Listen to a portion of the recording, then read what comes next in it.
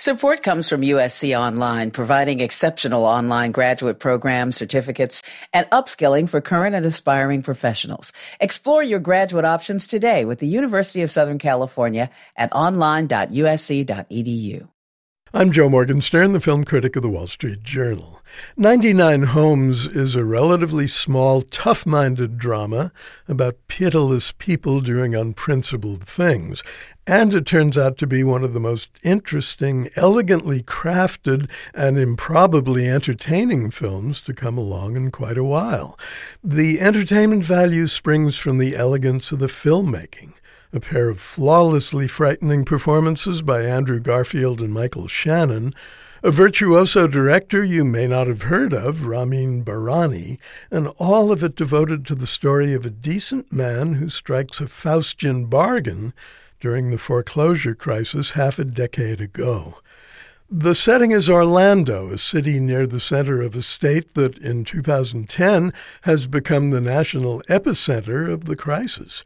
Andrew Garfield is Dennis Nash, a jack-of-all-trades construction worker who owns a nice tract house that he shares with his young son and his still young mother, played by Laura Dern. But work is scarce. Dennis has missed 3 mortgage payments, and suddenly the trim little bungalow that he and his family have come to love is no longer theirs to live in. A grim-faced real estate agent from the bank, Michael Shannon's Rick Carver, shows up at the door with a couple of cops for reinforcement, then serves an eviction notice that requires the family to be out in a matter of minutes.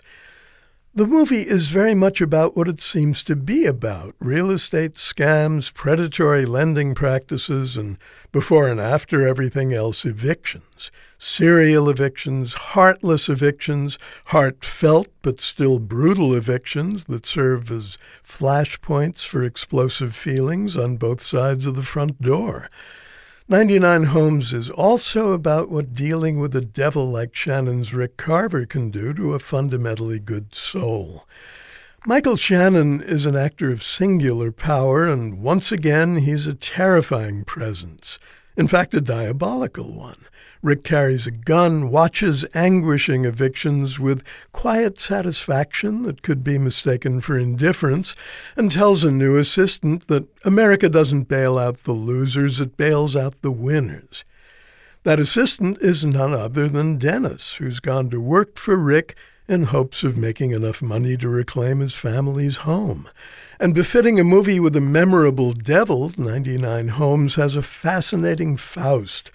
Dennis starts out as a convincingly good guy, but Andrew Garfield manages to make him a moral chameleon who takes on the color of evil without losing a slight tinge of empathy for those he evicts in his turn.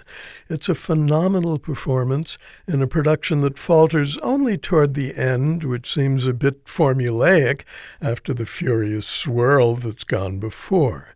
For some years now, Ramin Bahrani has been a filmmaker to keep an eye on. Now he's made a movie that should be seen.